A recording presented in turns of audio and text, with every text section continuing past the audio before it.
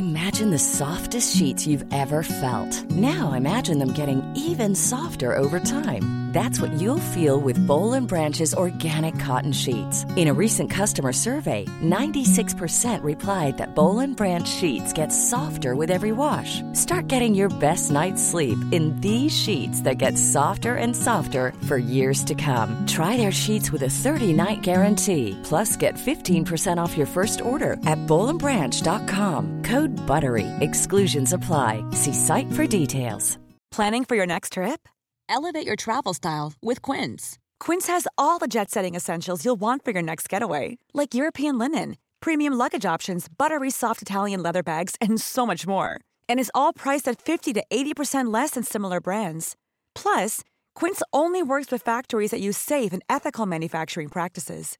Pack your bags with high-quality essentials you'll be wearing for vacations to come with Quince. Go to quince.com/pack for free shipping and 365-day returns. Mom deserves the best, and there's no better place to shop for Mother's Day than Whole Foods Market. They're your destination for unbeatable savings, from premium gifts to show-stopping flowers and irresistible desserts. Start by saving 33% with Prime on all body care and candles. Then get a 15-stem bunch of tulips for just $9.99 each with Prime. Round out Mom's menu with festive rosé, irresistible berry chantilly cake, and more special treats. Come celebrate Mother's Day at Whole Foods Market.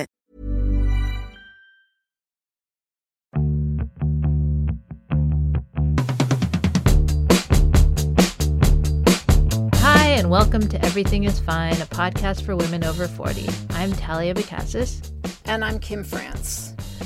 Today's guest is Andi Zeisler, author of the fantastic book We Were Feminists Once, From Riot Grrrl to Cover Girl, The Buying and Selling of a Political Movement. She's contributed to Mother Jones, The New York Times, The Washington Post, Ms., and other publications. And she's also the co-founder of Bitch Media, which includes the fabulous Bitch magazine, a scrappy feminist publication that has managed to survive and thrive in an era when magazines are struggling to even exist. I only discovered Bitch fairly recently, and I feel like they've got all these really great lists also of like 15 feminist books you should be reading right now, feminist movies you should be watching right now. And it feels like feminism as a concept almost is under attack in this day and age, and it is a very relevant thing to be talking about and re-examining and reasserting about ourselves. So hi, Andi. Thank you for having me. Can you tell us a little bit about how Bitch came to be? Yeah, Bitch came to be when one of my high school friends, this was 1995, both of us had interned at Sassy at different times. So I was there, and around the time that we started talking about doing Bitch was when Sassy was bought by the publishing company that published like Guns and Ammo and like Teen Magazine, and it became what we called like bizarro zombie Sassy. Like it was trying to capture that voice, but it just failing miserably. And at the time that I was interning at Sassy, Ms. Magazine was a few floors up, and I remember I was always being sent up there to get old issues for reference. And that was really when I started reading Ms., because my mother was not. She was much more a Vogue person than a Ms. person. And so Lisa and I we were huge fans of pop culture, but we also spent a ton of time just talking about how ill-served women, and particularly young women, were by pop culture representations and as creators of popular culture. So yeah, we started talking about how great it would be and how much we would have wanted like a magazine that really blended Sassy and Ms., because Sassy did a lot of, explicitly feminist stuff, like using the word feminist. But at the time we started Bitch, Ms. had, they seemed to have moved on to thinking pop culture was sort of silly. And that's not to say that it wasn't a great magazine in 1995, but it did feel a little bit more like homework. And so the idea was like, what if we had an actual magazine that identified pop culture as kind of a locus of feminist analysis? And that was the start of it. We really were sort of thinking big. We started as a zine, but we always had the kind of like pipe dream of, well, maybe one day we'll be a real magazine. Mm-hmm. And that was kind of the start of it. I mean, it grew pretty organically. But if you define zines as something that's done for love and not money, I think in many ways Bitch has remained a zine in both sort of financial and, the spirit of it. It's never been something that we saw as a mainstream magazine. Mm-hmm. And why did you call it Bitch? Yeah. That's a good question. I think, so Lisa and I both grew up in New York City, and we were just very used to hearing that word in the most sort of quotidian of places, like walking down the street. If you got catcalled and you didn't smile or you didn't acknowledge who was catcalling you, they'd call you a bitch or they'd shout it after you. And through our high school and college years, we had also witnessed the way that young women spoke up in ways that were interpreted as hostile to men, or the idea that basically women who wanted to make a point or have their voices heard or counter something that a man was saying, bitch was kind of the go-to. There are so many like non-gendered insults that you can use. Mm-hmm. But the idea that when the subject is a woman, it's always like zero straight to bitch. Right. We really felt that was a kind of universal experience. It's like reclaiming a word the way that they've done with other words. Right. We had watched the way like queer had been reclaimed by the LGBT community, the sort of in your face reclamation. It felt really powerful. And because bitch was not in common parlance at that time the way it is now, it really did feel more potent to call a feminist magazine bitch, almost as if we were, saying, well, we expect just by doing this project that we will be called bitches. So let's just go ahead and right. Yeah, exactly. Let's not let you have that satisfaction. Let's do it first. We call ourselves that, so don't worry about it. Do you think millennials are interested in feminism at all? I'm always amazed that they don't even seem to care that their reproductive rights are being stripped away even as we speak. Are you talking about millennials or are you talking about Gen Z? Wait a minute. Millennials are like pushing 40 at this point. Right. But also millennials, the millennials that I know are very engaged. My sister-in-law, is she Gen Z? If somebody in their 20s, are they millennials or Gen Z? I think they're Gen Z. Oh, well, she's Gen Z and she's incredibly engaged. She's one person, but I mean... I just wonder where the voices are around the women governing their own bodies, and I feel like it's all coming from women my age.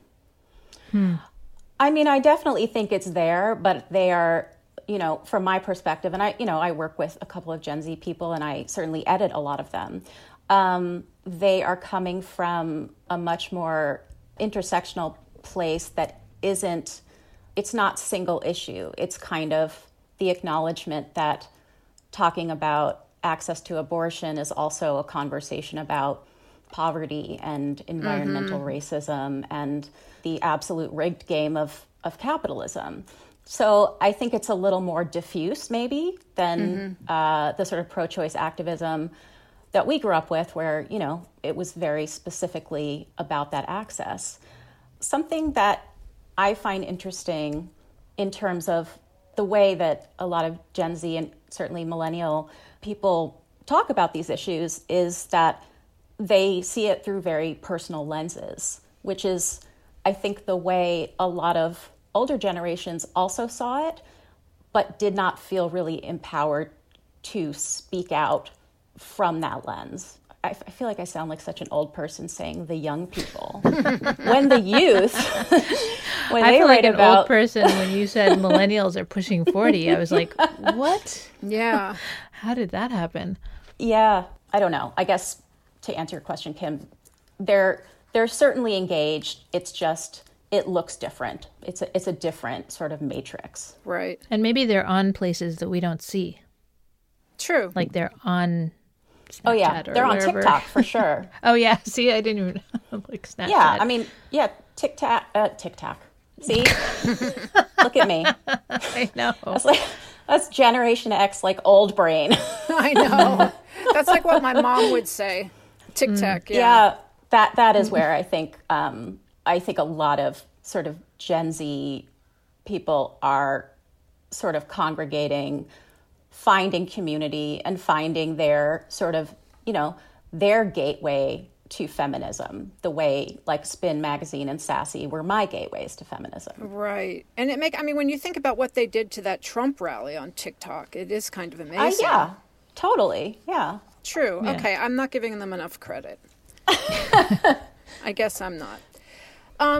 You've said, Andy, that even though you feel lucky that Bitch is still around, you're sad it still has to be around. Can you explain that? Well, I think it's a magazine that has always been about making the case that popular culture and media are really important places, really important sites of feminist inquiry. As a mission-driven publication that was about, sort of making feminism more accessible to a greater number of people, we wanted to put ourselves out of business. We wanted to get to a place where feminism was part of the landscape in enough ways that people did not feel starved for content. I think we've gotten to that place, but it certainly hasn't, it certainly doesn't look like what we hoped it might look like. And I think that speaks a lot to our naivete and sort of youthful hubris. We weren't thinking like, oh, feminism is going to become trendy and be, co-opted by the forces of capitalism. We were thinking more like everyone will start, seeing things through a feminist lens.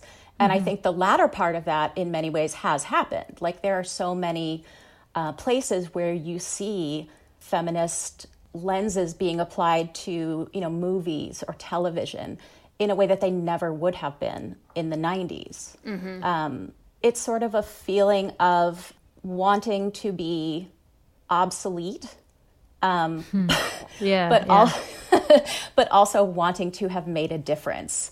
And I think in terms of feminism and its kind of trendiness and popularity, we have certainly been a part of making that happen, but that's not necessarily the thing that we would want to claim, Right.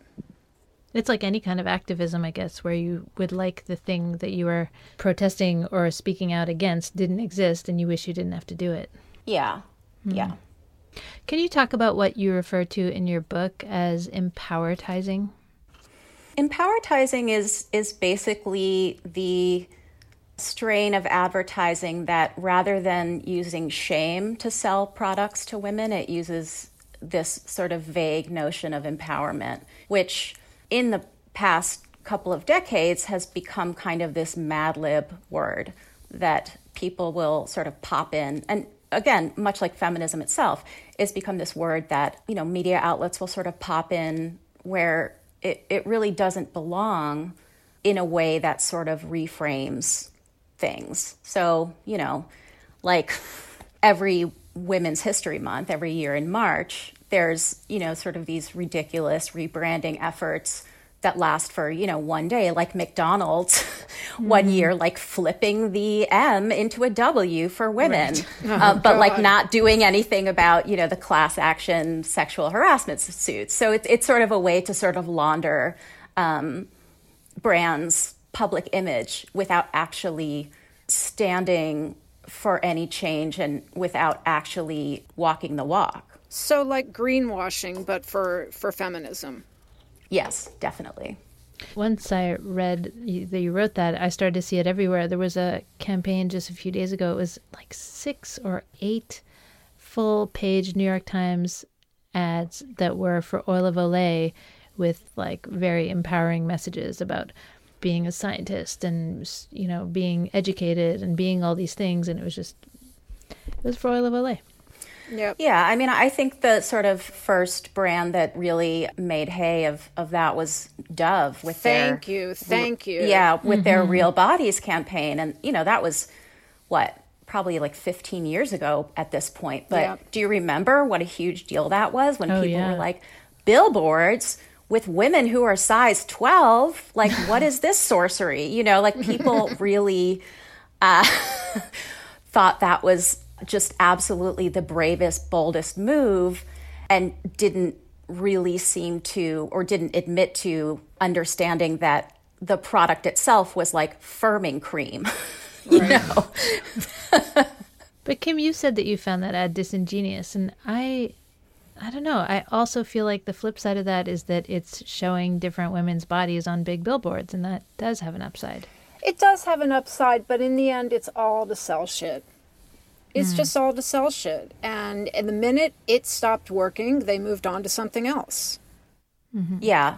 And they managed to keep it running for a while because they were literally creating products based on problems that, you know, women did not actually realize they had until Dove pointed it out. Like the whole one with like turn armpits into underarms.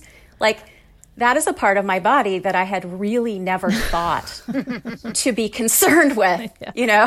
Yeah. And I was like, okay, so you've created this idea that women's underarms are not, you know, smooth enough or sexy enough, and you just happen to have this new deodorant that's going to, you know, help that. That's wildly disingenuous. Yeah. And, you know, I think despite the fact that they did very, you know, canny ads that were meant to go viral and did go viral, they were able to sort of use that, again, to sort of cover up what they were actually doing. I always want to be a fly on the wall in those meetings where somebody's like, what about armpits? You know, nobody seems very upset about those. Right. Relatedly, you've said that feminism can never truly be glamorous or fun. So why is that? And why do you think certain women need a side order of glamour with their feminism? Well, I mean, to be clear, I think feminism can be glamorous. It certainly can be made glamorous. There have always been avatars of feminism or figureheads who have been glamorous. But the concept itself is never going to be glamorous because it really is about making a case for very unsexy things. You know, it's not about leaning in and claiming the corner office. It's about women who are stuck in minimum wage jobs in states that are making it increasingly hard for them to get access to like birth control, but which are also, you know, trying to outlaw abortion. Like, it's a lot of stuff that I think it's very inconvenient for a lot of people, particularly those in power, to reckon with, that there's a ton of inequality and very few people who are actively trying to fix it. And I, you know, it's not fun. And I think one of the things about feminism over the years is that there's really been this effort to make it palatable to an audience of people who aren't feminists, in the hope that they'll come around and be like, oh, well, now I see that, you know, feminism is actually necessary now that I've, you know, seen it in an energy drink. But, you know, let's be real. Those people were never going to care anyway, you know? So it's just sort of a vicious cycle. Well, what do you say to women who won't define themselves as feminists? Like, there are some people who are allergic to the word. I've never really understood that. I've certainly been honing those responses for most of my life. And, you know, I think there are definitely ways to point out the way that what they believe is compatible with feminism, and that the opportunities they have and the opportunities they want to have been really made possible by feminism. But, you know, I think in a lot of ways in the past half decade or so, it's been flipped a little bit in the sense that feminism has become a label that people want to claim because it is sort of not glamorous, but it's a label that has a kind of cultural cachet in some ways that may not be specifically about activism, but about sort of the trappings of feminism, like an aesthetic of feminism. Mm-hmm. Did you watch Amy Coney Barrett's confirmation hearing?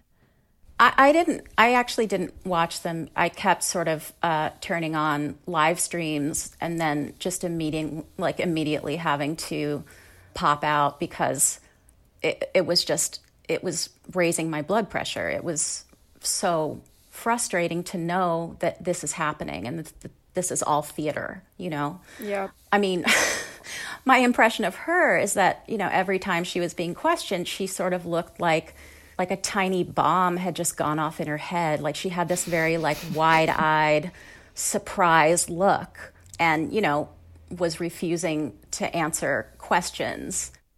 Yeah, I dipped in and out of it also. I couldn't really handle it. Well, you're so lucky to live in Canada. Oh my gosh. No kidding. Does everyone want to marry you?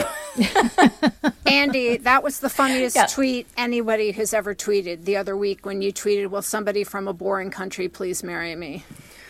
Oh my God. You know, I didn't mention that, you know, it would have to be a throuple and that I would actually have to talk my partner into it. But really, I mean, who hasn't been having those thoughts? I mean, you know, of course I'm going to stay and I'm going to fight, but would I turn it down if someone was like, hey, you know, come to New Zealand for a year and live in my farmhouse and I don't know. I know, like, it's very appealing. I'm not going to turn it down. Like, I just want to be somewhere where I do not have to think, like where I don't have to kind of have 59 seconds out of every minute of my life occupied in some way by the anger and the fear and the anxiety of this country and this administration. Like, I feel like I would have so much of my brain back, and that would, you know, that would be great. Can you describe what you call marketplace feminism and also tell us what the problem is with marketplace feminism?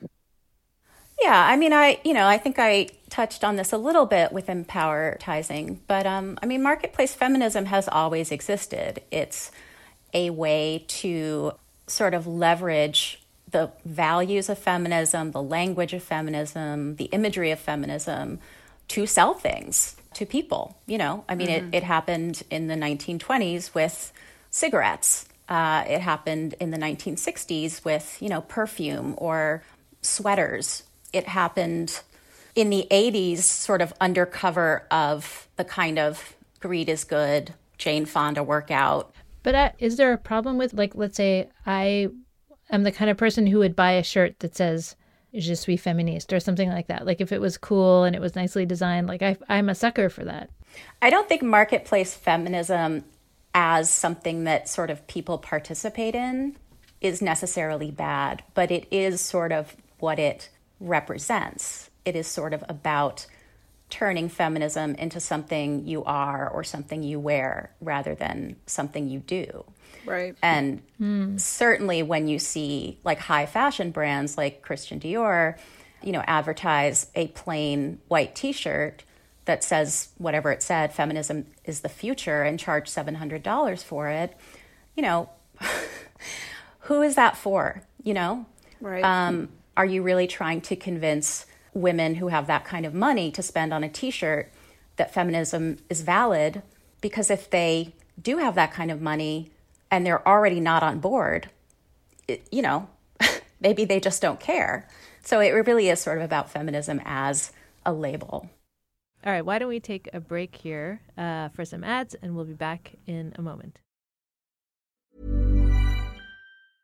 Hey, it's Paige DeSorbo from Giggly Squad. High quality fashion without the price tag. Say hello to Quince.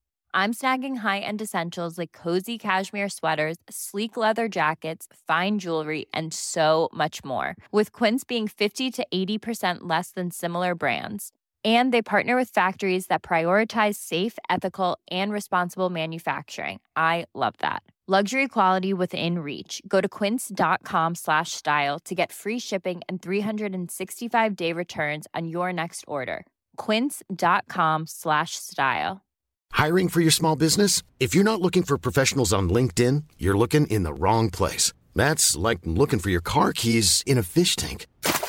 LinkedIn helps you hire professionals you can't find anywhere else, even those who aren't actively searching for a new job but might be open to the perfect role. In a given month, over 70% of LinkedIn users don't even visit other leading job sites. So start looking in the right place. With LinkedIn, you can hire professionals like a professional. Post your free job on linkedin.com/people today.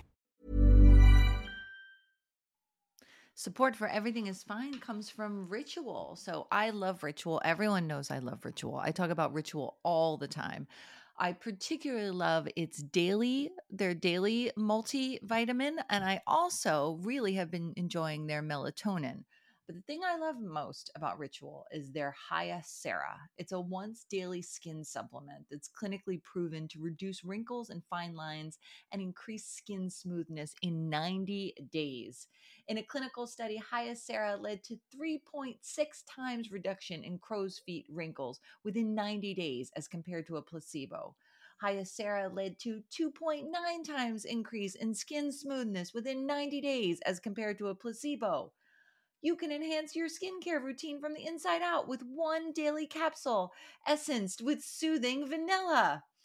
I love Hyacera. It's been rigorously tested and validated. It's one of the industry leading sustainability. It meets all of the industry leading sustainability standards. You know, I'm a beauty editor now. I am all about keeping my face plump, and Hyacera absolutely has done that for me. I've been on it for months. I don't even know how long, and I can really see a difference in the texture of my skin. My skin looks more juicy, I guess is the best way to do it. Say it, do it.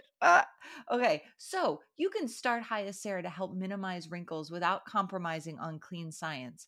Hyacera from Ritual is a clinically proven skin supplement you can actually trust. Get 25% off your first month for a limited time at ritual.com/fine. Start Ritual or add Hyacera to your subscription to get today. That's ritual.com/fine for 25% off.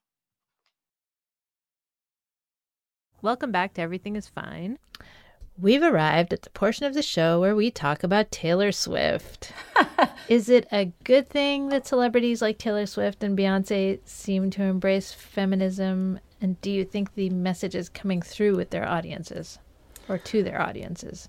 I mean, I think they're two very different examples of, an embrace of feminism. And as someone who grew up in the 80s where celebrities would, rather go out without makeup on than admit to being a feminist, it is actually kind of amazing to live in a time and see the way that celebrities are happy to embrace feminism.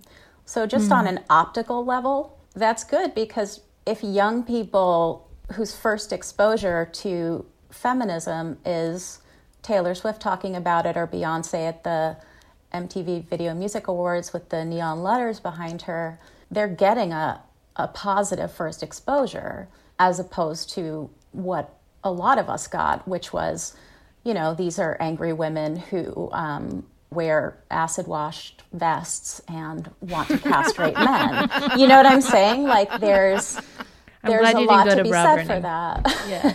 That was a little too on point. Yeah, sorry about that.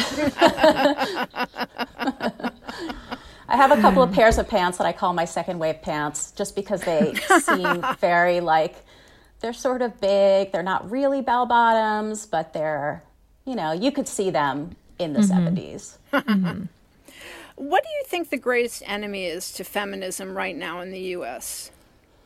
Oh my God. Well, I mean, that's the thing is I don't think there's just one, but certainly, to be really frank, it's the same enemy that it's always been, which is, white male fragility and inability to cede power or to, see women with independence and ideas as anything more than a threat to what they believe to be the natural order. It's really interesting how reluctant mainstream corporate feminism has been to really say, you know what, we have to talk about the fact that these men are actually the problem. Women in many ways are still taught to internalize so much of their failures to do it all, or the fact that they have a difficult time balancing their career and their personal lives. But so much of that really is because things like the balance of domestic labor, for instance, like the actual chores done by men versus those done by women in heterosexual partnerships, those are still incredibly unequal. We still have a lot of proof that, married heterosexual men say they want to marry a successful woman, but when that woman becomes successful in a way that makes them nervous or feel small, all of a sudden they don't want that. Yep. You just described my marriage. Yeah, I mean, I do think there's a way in which mainstream feminism has spent a lot of time trying to get men to embrace feminism without directly confronting the sort of material realities that allow men to keep women where they are, even inadvertently. Mm-hmm. I don't think it's like some grand plot all the time. I don't think there's like a bunch of men sitting in a boardroom. I mean, certainly there are a bunch of old white men sitting in rooms in the Capitol discussing, how they can better, confine women to the home, barefoot and pregnant. But I think there are a lot of men out there who do think that they are feminist and are supporting women. And it doesn't mean that they're not. It just means that there's a lot of stuff that they don't see, and thus they don't realize that it's something that is on them to change, Well, it's been really disheartening in the pandemic to read all these studies and reports on how many women are leaving the workforce because they have to take care of their children and their schooling, and because kids are at home doing Zoom school and somebody has to supervise and be there, and that it's majority women. But I will say what is encouraging is how much I find at least it's being talked about. And that there is an awareness. And when you bring it up to people, it's not like their eyes glaze over and they don't know what you're talking about. I'm talking about men. Like, there is an awareness on some level. And I feel like that is some kind of progress. I think that's true. And I think a lot of that does come out of social media and the way that social media has driven a lot of these conversations in ways that, for instance, articles in the New York Times Magazine never have. Right. Because on social media, it's people sharing, it's people talking about their own experiences and realizing that these are experiences that are shared, and these are experiences that they're inconvenient to discuss in a lot of the usual forums. Mm-hmm, mm-hmm. I'm like, I always want to. I feel like this is so depressing. Like I feel like I'm being such a huge bummer. Well, that was what I was trying to say, was I'm looking for an uplifting way to end this, but it feels like these are bleak times. And so it's hard to find, like, what are the top things we should be doing, or what how should people be thinking about that? I don't know even how to reframe it as a positive end. There is no positive end. I think that's the problem, is that we're in like a confluence of terrible things that are really magnifying existing inequalities that have always been there, and really making them unignorable. And unfortunately, these are real world things that are changing people's lives. So, I'm happy to talk about like beauty products or something, because honestly, I think there's very few things that I can talk about these days without, going to that sort of dark and hopeless place. Well, if you want to share your favorite beauty product with us, Andy. There is a certain part of our audience that really wants to hear what your number one beauty product is, and the others, this is the end of the show. Yeah, I don't know if I actually have a favorite beauty product, but I feel like I've always had more interest in that kind of stuff than people might think, and no one ever asked me about it, and it's weird to talk about, you know what I mean? Because it's sort of like, it's not really a part of my daily life, but I don't like to perpetuate the idea that, if you're a feminist, you don't care about how you look or things like that. I've been struggling for like 2 years about whether I should start dyeing my hair. I also wanted to say that I like the way that millennials, the ones who are nearing 40 even, have reframed this part of the conversation towards self-care and how that is a little bit of something that you're doing for yourself to keep yourself sane and to work on your mental health. So it doesn't seem as frivolous. Yeah, I definitely think that's true. And again, I really think that that's something that happens when people themselves start having these conversations and driving the subject matter rather than sort of being told what they should be caring about. You know, I think we all contain multitudes. I don't know why that continually surprises so many people. Yeah. All right, so lay it on us. Well, so I think Kim might have said this on a recent podcast, but I am also the person who puts on lipstick mindlessly and then goes out wearing a mask and then has like this giant smudge in the mask, but also across my face. You guys are in good company. I read that Isabella Rossellini does that too. I read that too. That does make me feel better. And that, like, that's what I love about her. Like, she will absolutely just have no problem saying that. Yeah. But I discovered these lip tints that are really good. And talk to me. I love lip tints. Yeah. I don't even know how I found out about this website, but there's this website that, you know, is mostly like Korean beauty products, like K-beauty. And lip tints are apparently huge there. They still smudge a little, but nothing like lipstick. So I feel like But they also look really natural. They do. I mean, as an incredibly, like an almost translucently pale person, I can't really wear super dark shades, but I love them. So lip tints actually, they work. And I don't know, you know, I do think... I do think we all do need like a little spot of glamour sometimes, especially now. I am totally Googling lip tints when we get off the phone. Oh, good. I just want to say, as a frightfully pale person, not that you said you're frightfully pale, but I think of myself as frightfully pale.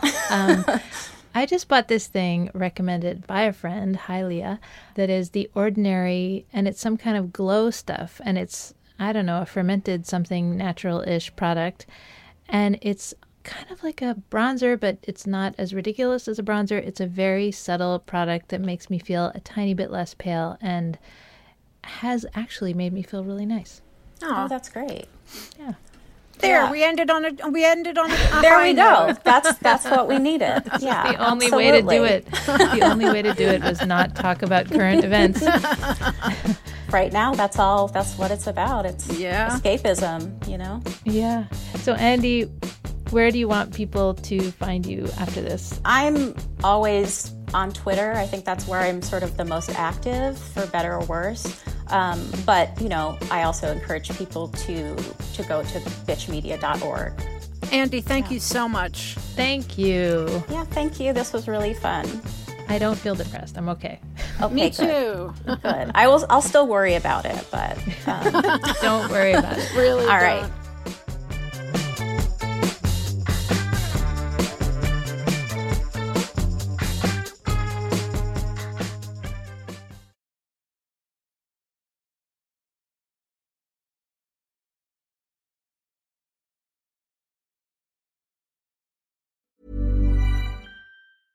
Cool fact, a crocodile can't stick out its tongue. Also, you can get health insurance for a month or just under a year in some states. United Healthcare short-term insurance plans, underwritten by Golden Rule Insurance Company, offer flexible, budget-friendly coverage for you. Learn more at UH1.com. Even on a budget, quality is non-negotiable. That's why Quince is the place to score high-end essentials at 50 to 80% less than similar brands. Get your hands on buttery soft cashmere sweaters from just $60, Italian leather jackets, and so much more. And the best part about Quince, they exclusively partner with factories committed to safe, ethical, and responsible manufacturing. Elevate your style without the elevated price tag with Quince. Go to quince.com/upgrade for free shipping and 365-day returns. Mom deserves the best, and there's no better place to shop for Mother's Day than Whole Foods Market. They're your destination for unbeatable savings, from premium gifts to show-stopping flowers and irresistible desserts. Start by saving 33% with Prime on all body care and candles. Then get a 15-stem bunch of tulips for just $9.99 each with Prime. Round out Mom's menu with festive rosé, irresistible berry chantilly cake, and more special treats. Come celebrate Mother's Day at Whole Foods Market.